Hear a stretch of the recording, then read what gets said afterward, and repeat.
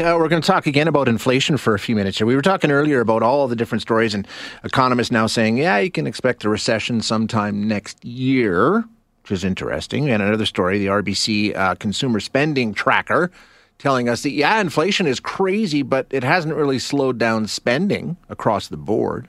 Now we're going to talk about another story surrounding inflation. And you know the deal with the inflation, right? 6.7%, highest it's been in some, I think, 41 years, something like that. Fuel prices higher than they've ever been. We all know what's going on with the rate of inflation, not only in Canada, but in many places around the world. But we're going to talk specifically about what impact it's having in Canada with Linda Nazareth, who is the principal of Relentless Economics, a senior fellow for economics and population change at the Macdonald-Laurier Institute, and host of the Work and Future podcast. Linda, thanks so much for your time. I appreciate you joining us today. Happy to be here, Shay. Did I get the name of the podcast right? It's actually called Work and the Future. Work and the Future. Okay. Excellent. Okay. We're going to talk here about what kind of an impact inflation is having on retirees or people nearing retirement or those who are retired and the choices they're being forced to make. I mean, I think it affects all of us differently, right? That's the bottom line. Depending on what demographic and what stage of life you're in, inflation has a different impact. It does. I mean, it's not really making anybody very happy. We're looking at grocery prices up double digits and really anything you want to do costing more this summer than it did last summer. But if you are thinking of retirement and you probably think, maybe I have enough saved and I figured out my budget, and then you look at the grocery prices, you might say, you know what, I'm going to work a little bit longer, because I need to save a little bit more because what if inflation keeps going like this? My money will run out faster. And that's kind of a major thing because it changes who we'll have in the workforce, maybe changes things for the group coming up who really wanted that group to retire. It's just really interesting how inflation, which hasn't been a huge issue in Canada for a long time, is changing everybody's behavior. Absolutely. So when we focus on people in that area where, like you say, they're thinking about retiring or they have retired, the equation definitely does change. What kind of, people are working longer than they used to anyway, right?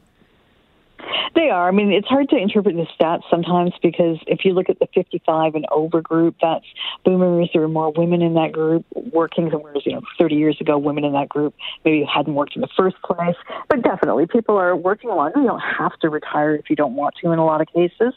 And sometimes people's investments, this over the last couple of decades, haven't gone exactly the way they wanted them to, or maybe they got divorced and, their asset base got split. So for a lot of people who are Gen X or boomers, there's a reason to keep bringing in money for somewhat longer if you can. And now, as you said, and maybe there's people who've already left the workforce, and they're saying, my money's not going as far as I wanted it to. Maybe I have to come back in. It'll be interesting because the unemployment rate, I don't want to say it's too low, but for a lot of industries, they're saying it's hard to find workers. We'll see if this changes things because, the luxury of retirement may not be there for everyone. What does it mean when we see people delaying retirement or deciding to suspend their retirement for a while and going back? When we see what's going on with, inflation, what does that mean? I mean, that changes the workforce in our country, which then feeds into some other, calculations around inflation, right? I mean, it has an impact. Yeah, well, if you have more people looking for jobs, that will certainly make it easier for some industries. All things being equal, it will put wages lower because more people looking for work tends to stem wage increases. But it's going to be hard to sort all that out. I mean, the big thing right now is workers are asking for more money because they're making, I think it's 3.4% more than they did a year ago. Inflation, as you said, is running at nearly 7%. If you look at some prices like groceries, it's running at 12%. Of course, everyone's going to be demanding more. Yeah. Will the fact that there are more workers who are there and who are willing stop everyone from getting wage hikes? I mean, it's going to really depend on the industry. But I mean, if you look at something like, say, restaurants, where it's been hard to get people and wages have been slowly going higher, it is true that if more people are looking for work, you may not see those spikes in wages. So there's going to be all kinds of conflicts there. So then you're going to have one demographic pitted against another in a way because it's causing them issues. If you're a younger worker, you're hoping for more opportunity or more wages, and then it all works together hand in hand, right? It does. I mean, you can see some situations. Maybe a lot of people are in this situation. They're in office.